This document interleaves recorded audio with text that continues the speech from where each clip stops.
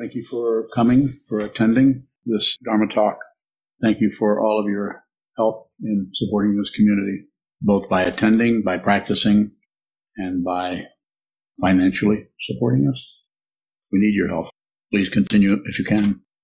The title of the talk is, as I remember it correctly, is Commenting on What Arises. Something happens and we, instead of just receiving what that is, we comment on it. We look at it. We think about it. We judge it. We evaluate it. We conclude things about it, about. Rarely do we receive something as it is, unless it's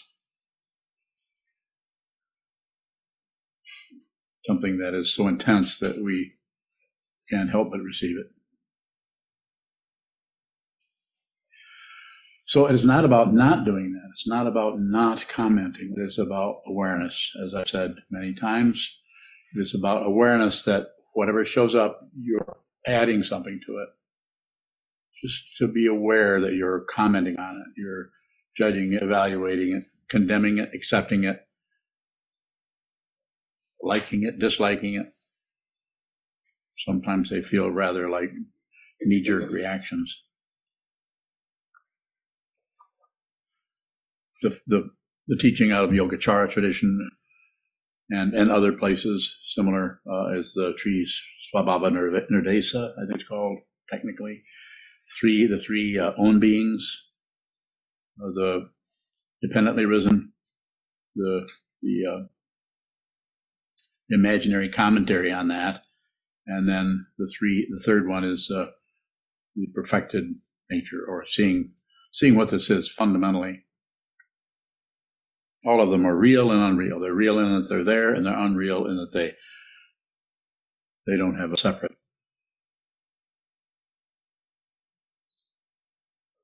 cubbyhole.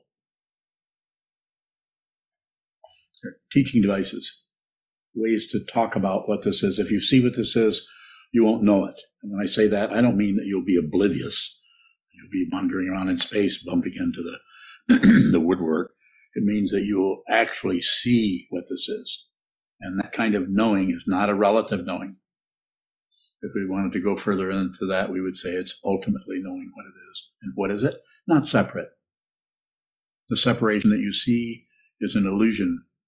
What is actually there is you're not separate from that.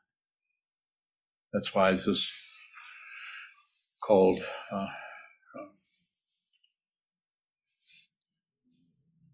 perception only, consciousness only, not the object, not the subject, not the perceiver, not what is perceived, but,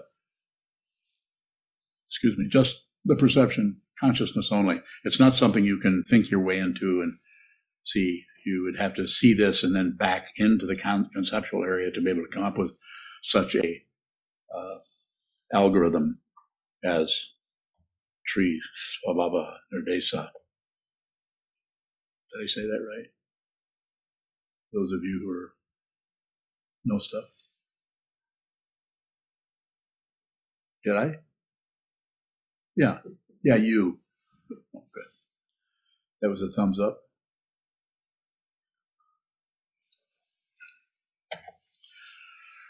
So again, coming back to what I said in the beginning, it's not about getting rid of anything. It's about seeing that something shows up and you have a comment. It's like food is served and you immediately put salt on it without even tasting it.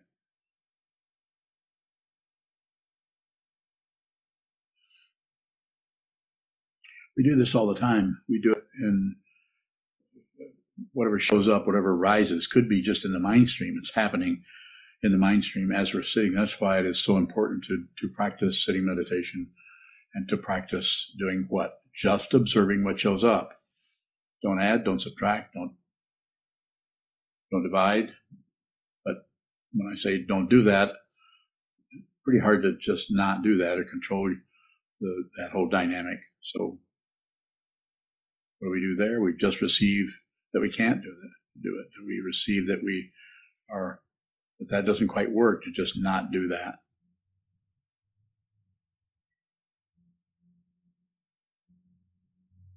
It's also called Paratantra, Parikalpita, and Paranishpana. Those are I believe, are the Sanskrit words for the three own beings. I've talked about this before. Yeah, it would be good to have some questions around this to maybe go further into it based on how I understand this, because I'm not teaching out of what I've told. I'm teaching out of what I'm looking at. It just happens to align itself with something that I was told a long time ago. Yes? When you're bowing. So when you say perception only or consciousness only, and I believe then you said that it's not something you can back into. You have to see it, or you can't conceptually. You can't go into it conceptually, but it's like you back into it. You see it, and then you see as the Buddha did 2,500 years ago. I'm looking at it, he probably said, but is there any way I can talk about this? Would this have any meaning to anyone? Should I teach this? And then as the story goes, as I have read about it, unless I'm misremembering, which is very possible, he was asked questions, began to teach out of what he was looking at. When you're bowing, sometimes you'll pick up a Dharma book of any number of titles and open it up randomly and start reading, and you'll say, yep, without even having to read any further, this is what you see. I say, yep. Y-U-P? Yep. Sometimes. Okay. So what is it that shows up in the Dharma that over the centuries it seems almost permanent.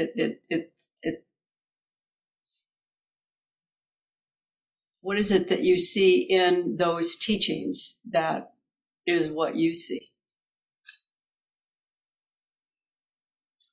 Simply put, there are no separate things. There's no separate beings. It's an illusion. You can actually look. If I just sit here and look at this computer screen, I can also make comments. I see people that I know their names. I know, I know everyone here a little bit. I know everyone out here. I know this. There's all kinds of descriptions and commentaries and so on. But the actual situation, you're able to see that also. You can see the relative situation. Very believable, but it's like watching a stage play. You realize that it's there, but it's unreal. And when you see that it's unreal, you see that what is in front of you, you're not separate from. So it's like looking at yourself. This is quite often why the idea of a mirror is used in the teachings. It's like looking at yourself. But it's not the self, the ego self. It's your fundamental nature. Consciousness only. It just shows up as this being, these beings, and with an incredible array of karma that is totally different from yours or mine. It's showing up over here or over there. So it provides us with, and reinforces the illusion that we're separate beings. We all have our separate stories, separate karma. I bumped into an elm tree, but you bumped into an oak tree, so we're different. We both bumped into trees. So we use the differentiation. This is where the commentary comes from. It comes out of discriminating between this and that, picking and choosing right and wrong, up and down, back and forth. So to say it's not separate I think it's helpful. That whatever you're seeing that looks like it's separate things, you shave off your beard. Why? It was too long. Huh? It was too long.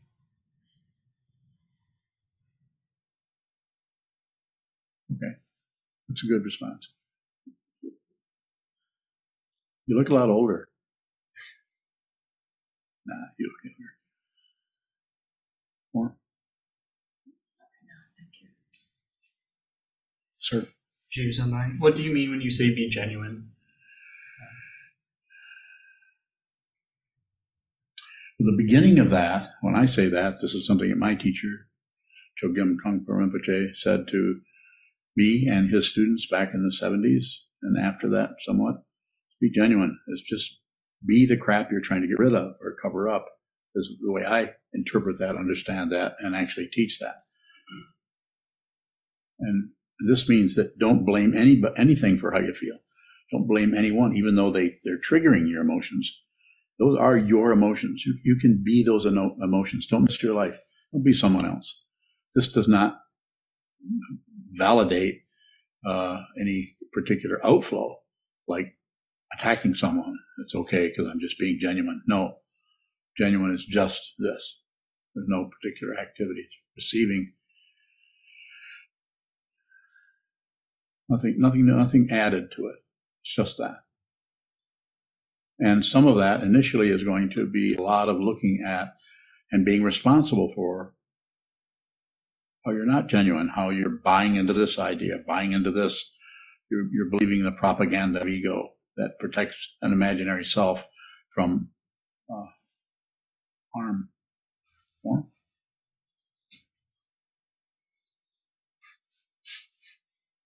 I think I'm just trying to understand how to relate to the outflows with the inability to be genuine. How do I relate to the outflows if I'm endeavoring to be genuine? Well, first of all, don't outflow. Don't do that. Don't outflow. And what you might find is you can't help it. So that puts the consciousness, the awareness, right on the leading edge of the outflow. You're as close to the hair trigger as you're going to get without pulling it. So you're going to have to do it with awareness. You can't do it with a success story or a failure story. Go either direction and you've completely missed the fundamental nature of what this is, which is what not to. This is why we face the wall. We sit down and give ourselves a very good dose of the First Noble Truth. This doesn't mean there aren't some people who are doing sitting meditation who just love it. They feel so blissful, they feel this or that, or whatever. But this is a way to sit down, hold still, and watch the difficulty come and go without buying it, selling it, or ignoring it, without accepting it, rejecting it, or shutting down. Just this. And if we have that instruction and we are endeavoring to proceed in that manner, we might see there are certain ways where we have no say-so about it. We cannot control that outflow. Seeing you can't control the outflow might not necessarily mean that you've just outflowed or you've just yelled at somebody or shook your finger at them or any other dynamic. It might be much deeper than that, way before the activity. More? What is communication when endeavoring to receive the outflow of what's arising? Listen, and then listen with everything. Listen with your whole body. Body awareness. Am I getting close to what you're asking about, or does it seem like I'm answering someone else's question? Okay. Anything else? No. What is it about our sitting practice where we're not discriminating, we're looking at what is showing up that helps us see consciousness only?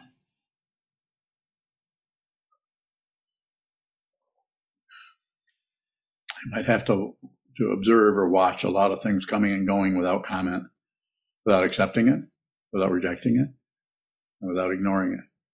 You might have to do that for quite a while before that part of the consciousness that we thought was a self is seen as just consciousness. It doesn't belong to anybody. There's no one observing anything. There is just observing. That's usually how it would show up. There's no self here. So there's no identity that needs protecting or advancing, or no identity that's in trouble, no identity that is going to die.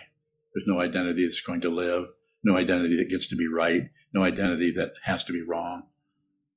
Nobody's there, just consciousness. But you might have to look at a lot of things coming and going before that shows up. And then the next thing that shows up, and it's not linear because it could show up before, is there's nothing that is observed.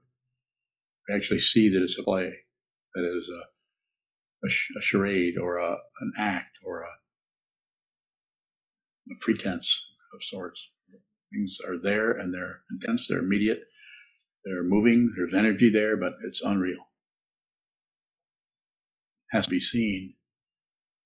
Heard me say that 1,500 times. You have to see it.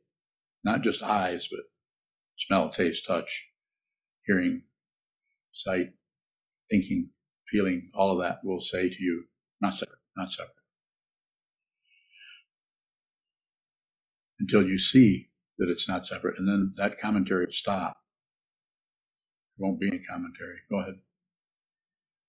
Divine is the illusion, the separation, as well as the object, Divine? The separation of the subject from the object, yes. We separate them out so that we can gain some kind of the illusion of control. Divine, but the object itself is an illusion as well. Yes, the object and the subject are unreal.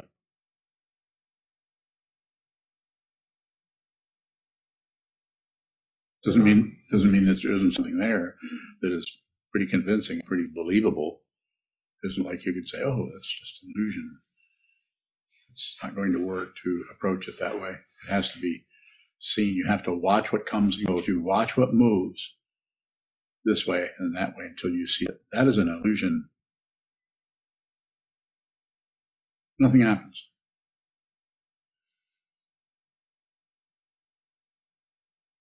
But it's not a conclusion, nor is it a commentary. It's a teaching.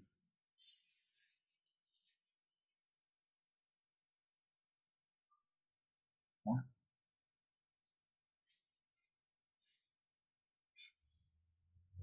Sokuzan, Yes, I think I've heard you say you can't point to the truth.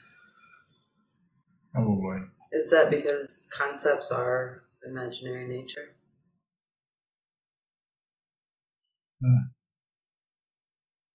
If that's the case, how is it that you can, or any of us can recognize the truth, like Ondo was saying? I'm sorry. Like Which- Unyo was saying. Which earlier. yo-yo are you talking about? Sorry. Unyo was saying earlier about you recognizing something in what you read. How can you recognize the truth if concepts are imaginary? I don't know. Ask her. I don't know what she's talking about. What are you talking about?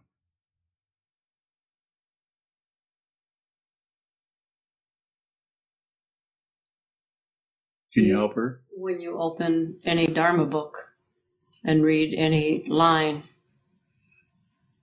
the way I've heard you relate it is that it's the truth. Okay. What's your question about that?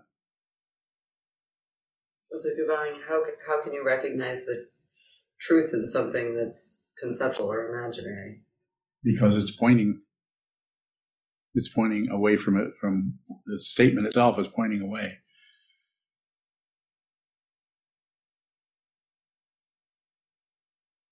Have you ever contemplated the three natures? Something is dependently risen. We add our commentary to it, and that's the confusion, that's the delusion. But if we see what is dependently risen, we see there is no separate situation happening there. That's the illusion. And we see that when we add to it, that's unreal, that's imaginary. To see that all the way through, this is the perfected nature. And all three of them are non-existent. They're empty of what they're pointing at. You cannot find a linchpin anywhere. You can't find a place to hang your hat on anything, just because of the nature of the illusion and the nature of dependent arising, pratitya samutpada.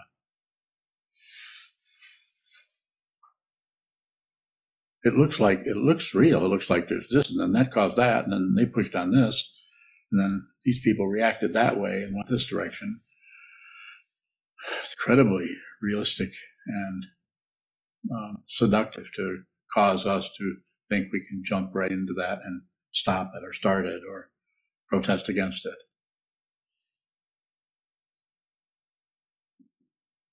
More?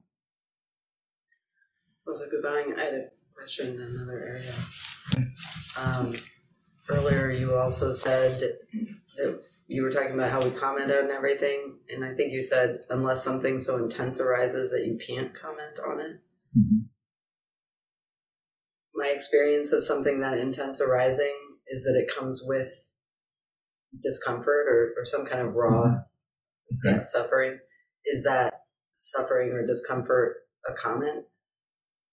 A little bit. It's a reaction to it. We get habituated to that. It's not somebody can't come around the corner and you come around the corner and they scare you, startle you. So something like that can happen. Is that what you're? Yeah. So there could be something there. One of the ways you can sense this, get a feeling of this, is if different times you'll be doing sitting meditation. You're not really sure where you're at or if you're anywhere, and but if you're wrapped up in thought and you're processing something this way, and the gong rings, you'll jump because it brings you out of the nether world that you're creating and believing in and trying to push down, fluff up, or do something. But if you're just in the room, you won't know it. And one of the ways you'll know it is no matter what happens in the room, you just receive it. Something could, a whole Butsudan, hopefully it doesn't fall over, but the whole Butsudan just fell over because a leg broke and crashed behind you. You may not move at all. If someone, maybe a window might be up and might slam, or the wind might catch a door and slam, you'll notice one time that'll happen and you'll jump. Another time it'll happen and you just hear it. You don't leave what you just heard for what it was, or what you might, a split second later, you might realize it was the door. But you also notice there was no real reaction to it. Nothing really startled you because it did not enter into a protected area called your thought process or paranoia. You're actually beginning to understand yourself, what samadhi is, not separate. It's just a way of saying it. Maybe you've never had that experience. Has anyone here not had that experience? And then I will ask you, the next question will be, how much do you sit? Has anyone had that experience of just sitting and one time having the loud slamming door startle you and another time have it just show up? It's not an intruder because it's not separate from consciousness. So you actually are consciousness only all the time. You recognize that, you just stop fighting with everything and everybody. You stop blaming everybody. You just stop it because you see that you're not separate, and it's not some fancy, highfalutin, exotic blue skies and hummingbirds. It can be anything. It can be very, very negative feelings, very, very positive feelings, but they're dependently arisen. They have no center. They have no fringe. Knees, blah, blah, blah. There's no self there. They're empty of anything. You see it, you know it, and you realize it. And what you notice is no credential came with it. You can't even teach it. You can't even tell anybody about it because you just see it. Unless you find yourself in this situation where people are interested in what you have to say. So you talk about it more. Sokuzan, you just said that negativity still might arise. Is Yes. there a difference between negativity and the being startled or something intruding on a protected space? So you mean like a toothache or something? I mean, nerve endings are still there, so you may feel obstructed or might have hurt your eardrums for the door to slam. So that might, if it was the door right next to you, it might be too intense to just include, because you're not really including anything. You're just not keeping anything out. You're sitting in front of the wall or in front of the floor. You're holding still. And you're just on receive, and you're so much on receive that you don't get a credential. You don't know what the conventional way of saying is in the present moment until something enters into that space with a noise or some kind of abruptness, and you notice that it doesn't startle you, it doesn't frighten you, it just shows up. Now, if it's an M80, or a hand grenade outside the window, probably you'll jump. So it's just an example. Yes. It sounds like you're saying if you're in the present moment and you're on receive. I don't usually say present moment. Did I just say that? I guess It's such a strong concept that the ego can use that.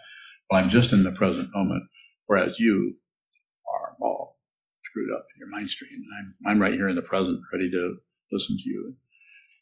Haven't you been there in that space? A couple times. Go ahead.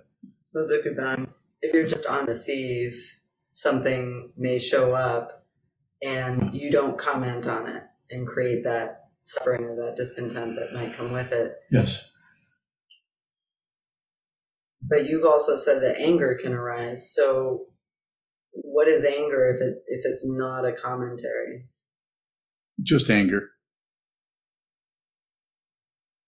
You don't have to stop being angry. If you try to stop being angry, you're gonna end up in the ditch wrestling with your own alter ego, whatever you want to call it. You'll fight with yourself because you think you shouldn't be that way. You shouldn't be angry, and then you'll lecture yourself. After all, they didn't mean to do that, or this is my projections, or just conscious, unconscious. Maybe conscious, but kind of a continuous gossiping about everything to ourselves. Excuse me. The fundamental difficulty is a mistaken identity that there's a self. This doesn't reaffirm anything. There's a human form here, but there's no solid being here or there. If you think there is, then you'll suffer yourself, and you'll cause others to have difficulty also. That's why it's necessary to realize it. If you realize it, it's simple. And nothing has been accomplished by it. There's no accomplisher. There's no credentials. The Buddha Dharma, awakened truth. Buddha, awakened Dharma, truth. Without credentials, no proof. You don't need to be able to recite the 30 verses of Vasubandhu, but it might help if you study them a little bit, because it will release some of those areas of the mind stream that are supported by concepts. Because then the ego starts going in and trying to work with the concepts that are presented there and in other teachings by other teachers. Pretty hard to keep any kind of fabrication going, like belief in a self, belief in another, if you really look at those concepts closely, along with a lot of sitting meditation.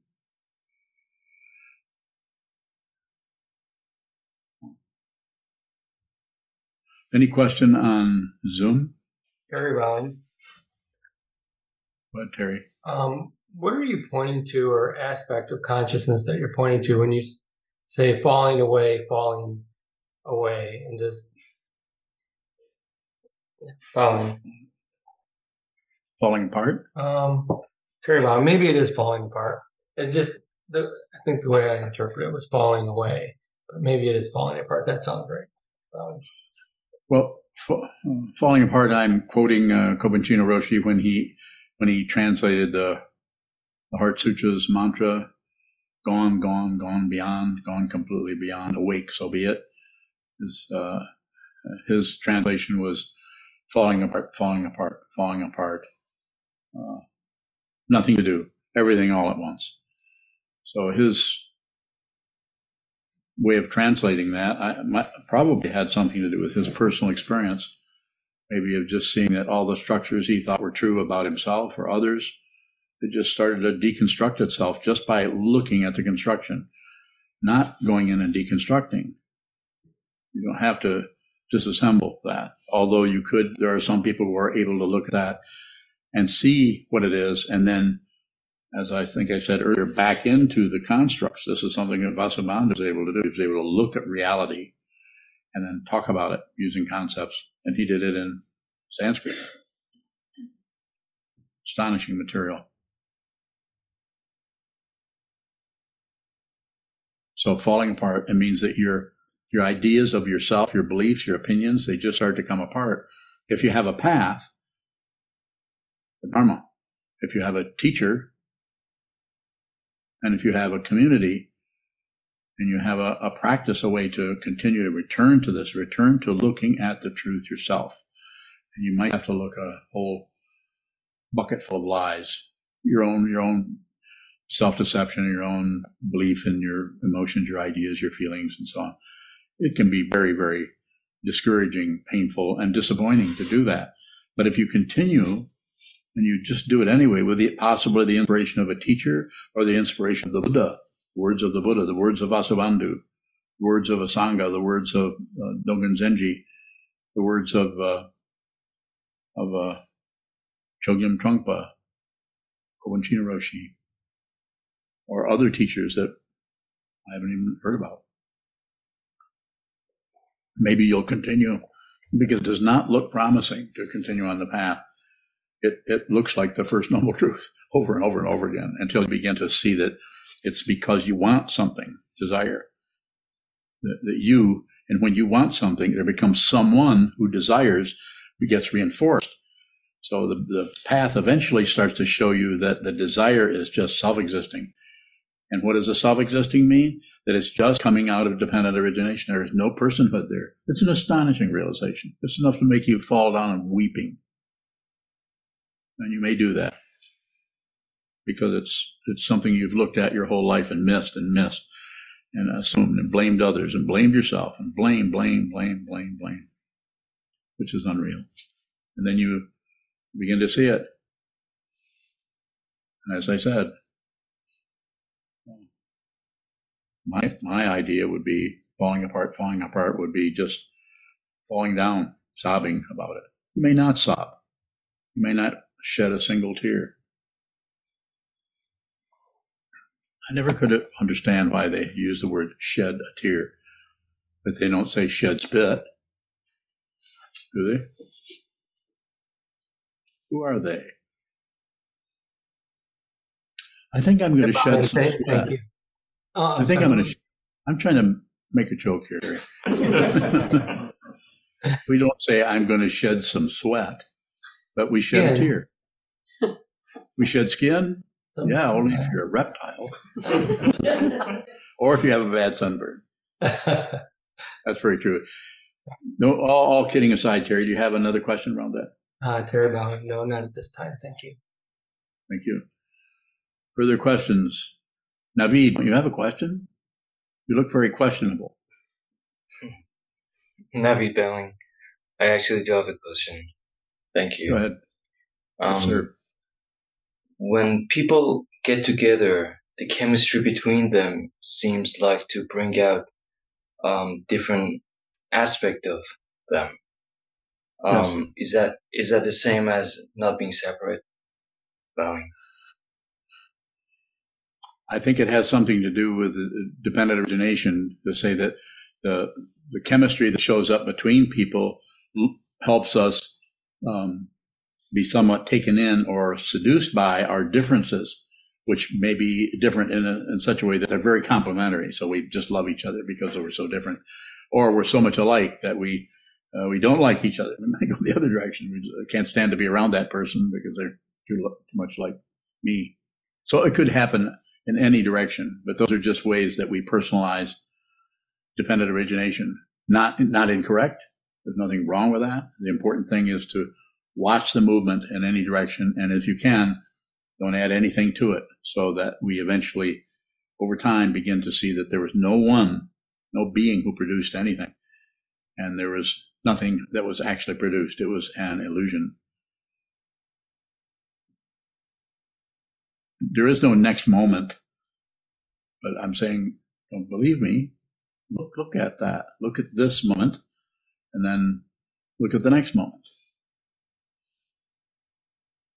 Look closely. Spend some time looking at the wall and watch the so-called moment by moment. Is there such a thing? Find out.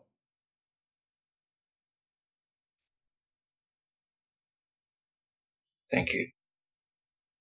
Yes, sir. Milka Bowing. Milka.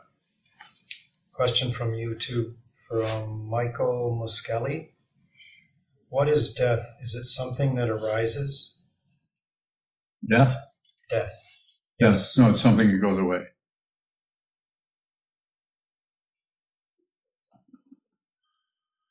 So I'm not sure what you want to know by that, but it's just anything that shows up is going away. So if it's going away, then we call it death. It's just birth and death are not two different things. You can't have birth, something without death. You can't have death without birth. So they're just like night and day. They're two names for the same thing. Of course, that may not be helpful to contemplate that, but it's a way of looking at it that will, by looking at it that way, you can see more closely the way in which we grasp at one side and reject the other, grasp at the other side and reject the other, and then go back and forth trying to find some kind of way of improving. We don't want to feel that way, so we try to feel this way. The polarity. The world is full of this kind of warfare, from coffee table in the living room, over that, to your workplace, to the city you live in, the country you live in. The whole world is at odds. Not everyone is doing that. Some people are just trying to get something to eat. When you're bowing, in the face of the landslide that you often refer to, what is the role of patience, bowing? So just watch what's moving rather than project out on to this and that, which we can't help but do to some extent. But just watch the movement in your mind, in your mind stream as you live day to day. Don't do anything unless you have to do it. And when they have to, if you just hold back and just watch what continues to shuffle around this way and that way, then there's a lot more of a possibility that you will interact with the rest of the world in a sane and respectful way. I also say respect the confusion, not only in others, but in yourself. Don't try to cover it up with being unconfused or getting rid of confusion. Do it with the awareness, with your practice. Be responsible. In other words, whatever shows up in your mind, it's yours. No one caused it. Has no source. Just looks like it. Good area for questions if you haven't had one.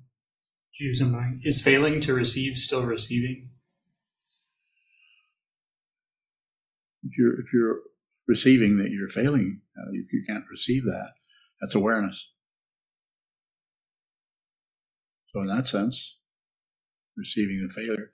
But if you're producing something, blaming yourself, blaming something, some explanation around it, I'm not saying there isn't some receiving going on, but you might have quite a bit of work to do as far as just observe what this is. Just see what it is. When you're looking at me, not just you, but anybody, or me looking at someone else, there are projections onto others. You project onto me, I project onto you. We do this constantly, all day long, project onto others, onto the television screen, the Zoom screen. And it's not about getting rid of that. It's about seeing that you're doing it. If you can see that you're doing that, you won't be trapped by it. You might not feel really good, but you won't be trapped by your own self-deception. Yeah. When you say don't outflow, what shows up for me is I want to just shut down on what's showing up so that I don't outflow and can be a success. And then it seems like I can also just outflow and see that I'm failing to do that. I'm not sure what ignorance looks like there, but I'm just not sure what just receiving looks like when there's already all those directions moving. Sounds good to me. Just keep looking at them. You're describing something where you're frustrated or can't get a handle on it. And what I'm hearing you describe is awareness around that. It's the awareness around it that we're working with. That's why return to the wall, return to the teacher, return to the teaching, return to the community. Don't miss any of those three. They're all important. More? Is the frustration receiving? Well, the frustration is suffering. So, yeah, that's your own personalized version of what the Buddha said. Sokuzan is suffering. You agree? But we're awfully quick to agree with that. It's easier to agree. Further question?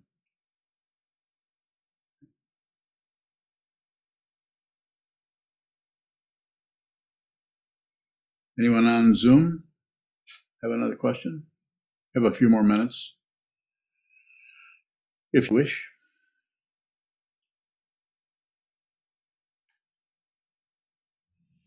And you're bowing back to the concept or idea of patience. Yes. Are we waiting for anything when we are patient? That's a conventional idea of patience, which is tapping your foot and that kind of waiting and waiting.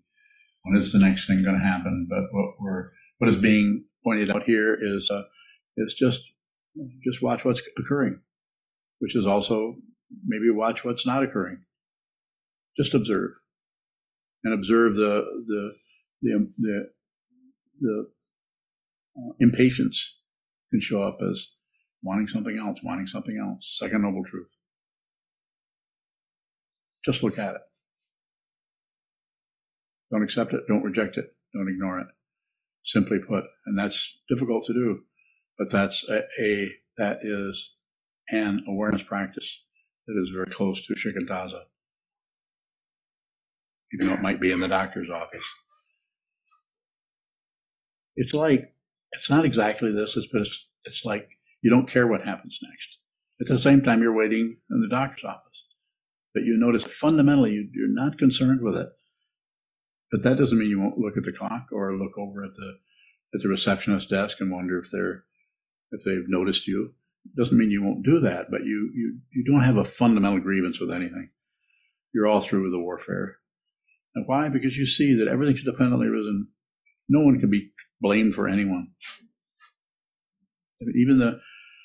You could, but even the doctor in the office who's taken an hour and a half to see you, and speaking of a particular situation that we went through not too long ago, and it was uncomfortable, but it's just what happened. You don't know what it's like what the whole thing, you don't really know the big picture.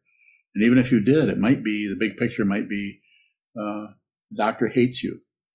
And the last time they saw you, they got really sick to their stomach, and every time they look at you, they're just, could happen. You don't know that. So it's not his fault or her fault. It's a different kind of patience. Yeah. It doesn't work for you? What do you want to know? Did I miss what you're asking about? When you're bowing, let me take it in a slightly different direction. So it has to do with plans, making plans. Yeah, don't make plans.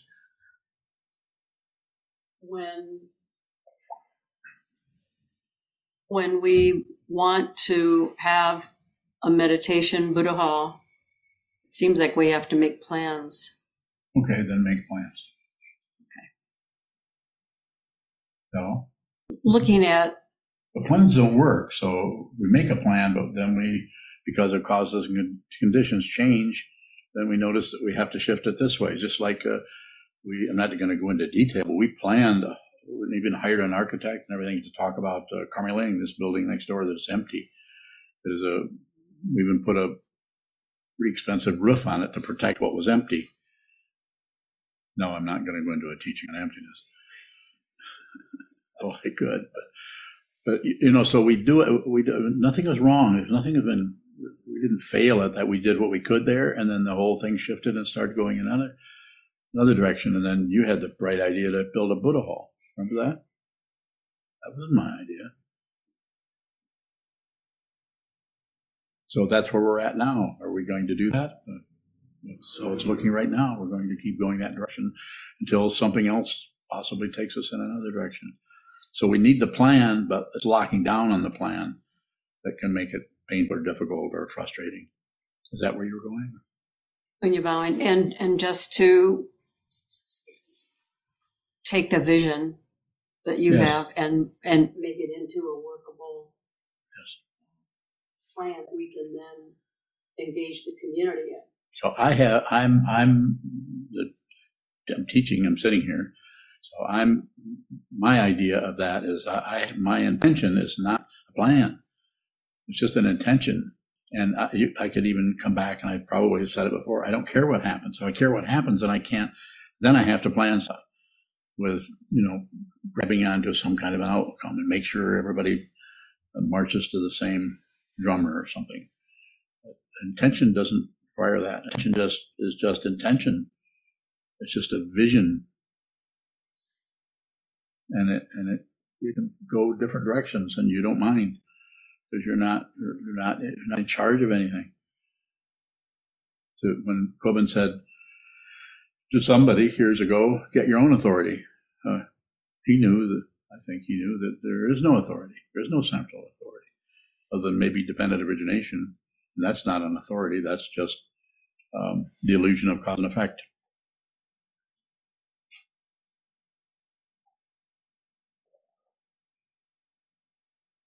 Anything else from A to Z? Let's see who's on Z. Let's see.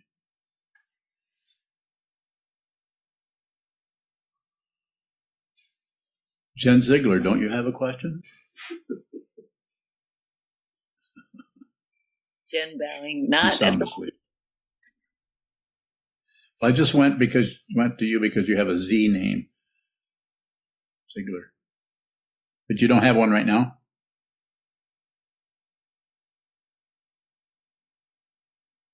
She doesn't. Sorry, Jen Is bowing. there a, Thank you. you do? No, thank you. You're welcome. Is there, Chisho, go ahead. I see you're in Gasho. Ishwaving. What does intention even mean in the context of dependent origination? Bye. Very good. It's just using the imaginary nature to intend. You intend. It is an aspect of paratantra. It's an aspect of dependent origination where there is the illusion of a self, of someone who could actually intend. I intend to save all beings. Well, that you can't do that. There are no beings. I don't care. I'm going to do it anyway. I'm going to save them anyway. So it's an intention. It's both imaginary and it's both dependent arisen, and it's complete perfection because nothing happens. There is no otherness to it. It's just the intention. More questions if you have them. A good direction to ask questions on. I'd like to see what I know about that.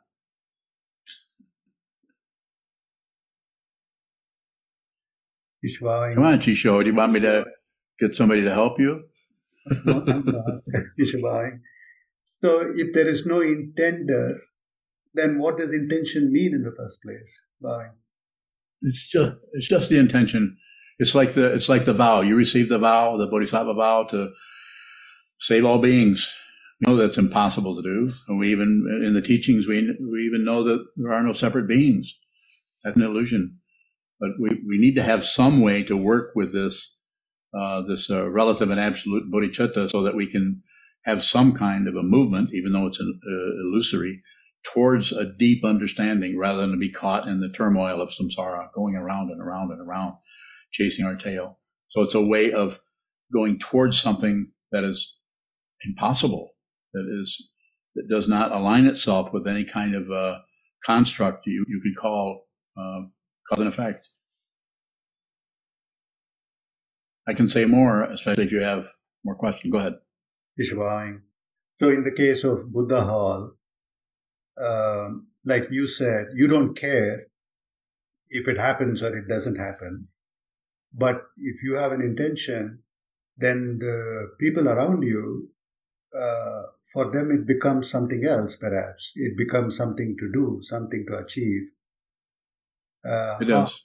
How do you work with the people around you who are fastening onto it, perhaps? Just try to avoid them.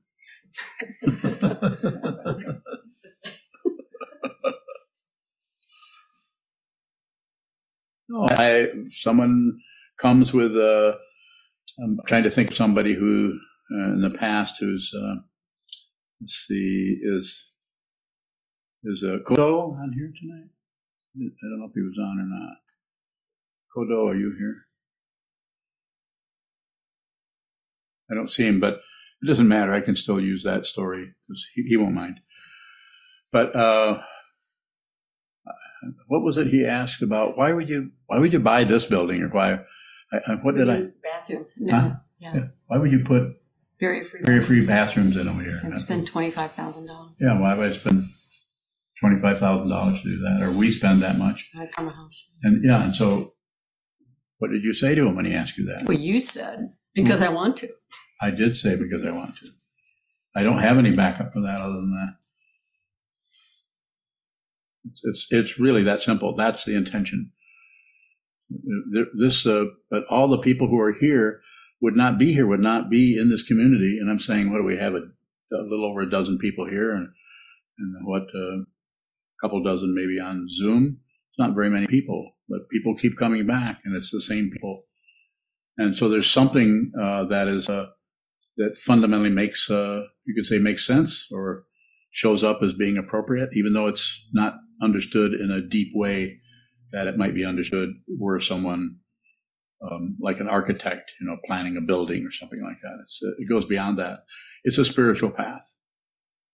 It has mundane aspects to it, but the main thrust or drive of this is the spiritual path. And so, as I sometimes say, you can't follow me because I'm not going anywhere. So what is happening? You would have to ask yourself, Jisho or Terry or Jishin or Yuhong or anyone here, what is it about this? What is it? Why would you even attend, let alone support or give your helps financially or otherwise? Why would you do that? There's something about it, and I see it. It's not a promotion. I don't have some kind of a propaganda or promises. I don't make any promises. It may not be a Buddha hall, but the intention is to do that.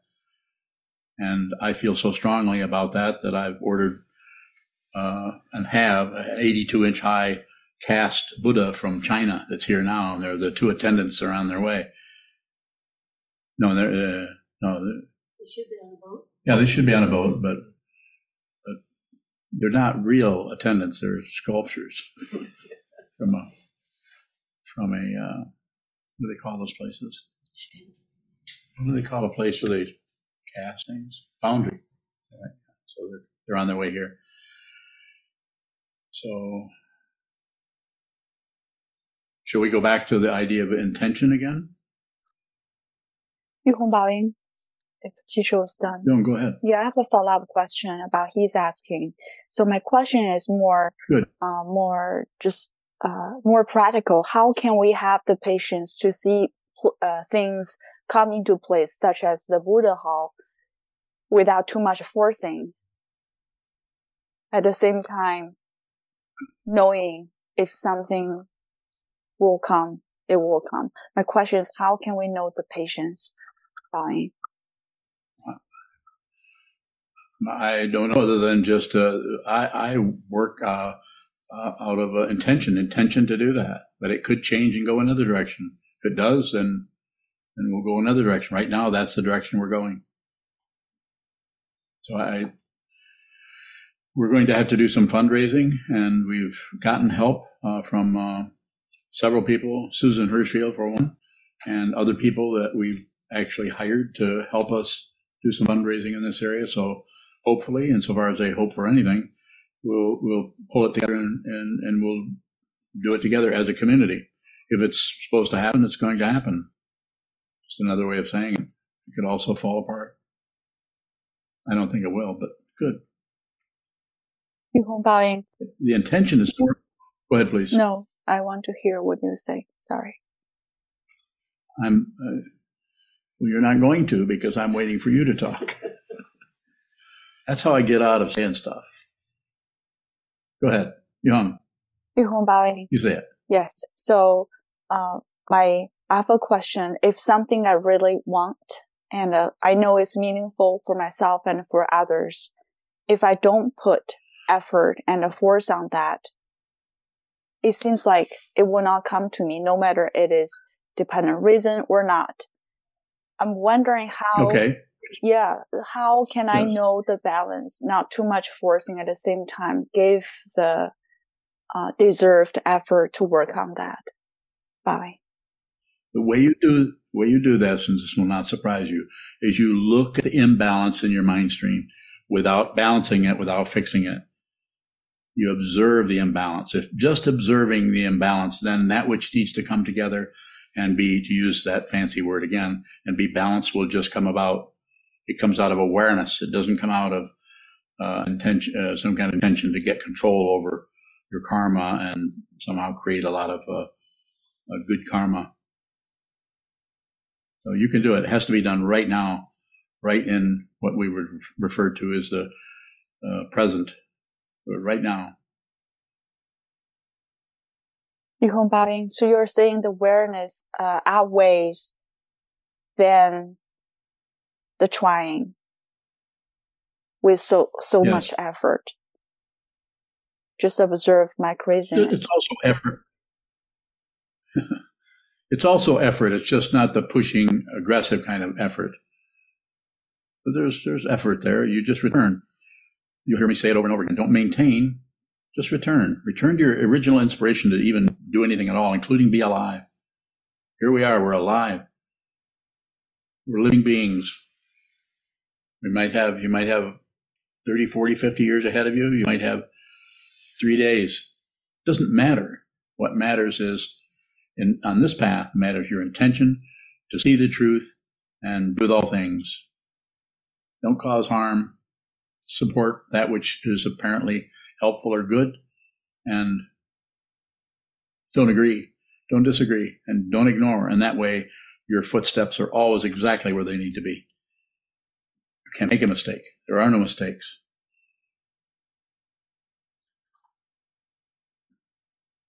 Thank you. Bye. Thank you. Senchu, bowing. one more this question, then we'll stop. Your response to Kodo about the barrier-free bathrooms, saying that you wanted to, is it that? Yes, for me it is, but I don't have a story behind it. It's like some land we just bought that added on to the 3 acres out at the Black Stag. We bought 7 more acres and paid a fair amount of money for it. And didn't he ask about that? What are you buying this land for? And I don't have anything to say other than I wanted to, and I could, and so we did. And so now we walk around on it in the woods. Ondo just returned from a 30-day solitary retreat out there. And now instead of walking on private property, somebody else's, now she walks on property that is not. You just have to look out for gunfire in deer season. So you made use of that area, but how do you explain that to Kodo or anyone to ask, why would you buy that? Or these bathrooms over here, we use these. We have people come in for yoga classes, and young people come in that for classes that Chazon and Kelly Climby do, and then just say, we need those bathrooms. Sano, did you have a question? Sano bowing, though you did say that senshus are less. But adding on to senshus, I wonder if someone said to Rumi, because I say so or because I want to, that might be seen as disrespectful. But there's clearly a difference. What's the difference between telling Rumi because I say so or because I want to versus when it comes up naturally? So I think in that situation, I've known Kodo for a long time. We've had all kinds of discussions. He was a meditation student of mine over 20 years ago. And so I know him pretty well. And I know that no matter what explanation I came up with, he could win. He would talk me out of it because he's smarter than I am. I am not kidding you. And when I say I'm smarter, I'm saying he's more logical, more reasonable, and has a clearer, more pragmatic view of everything. But I am not a pragmatist. I'm a Dharma teacher. So I'm not concerned. If I'm concerned with what happens, then I'm buying right into the very illusion that the whole world is destroying itself with. You could call it a vision. I'm not saying I'm a visionary, some kind of a special person. I'm just saying I don't see anything but this. And when I say this might also include buying some land. There's nothing happening, and then it shows up. Yes, buy that land. Just like we bought the 2 buildings behind us here. But there's no plan like, well, what are you going to do with those buildings? I don't know. I don't know what to do with them. Well, people are living in them now, and they're residents of the monastery. Some of them are fully ordained monks. I had no plans to start a monastery, but apparently the monastery had something going on there on its own. And decided to do this. Okay, I think we can retire to the 8th year. Hi, my name is Sokuzan, and I'm one of Sokuzan's monks. Sokuzan so freely offers his love to us and his wisdom through these talks, and never asks us for anything in return. If you value what he does and what he is, and want them to continue, please visit our donate page at sokukoji.org. Thank you.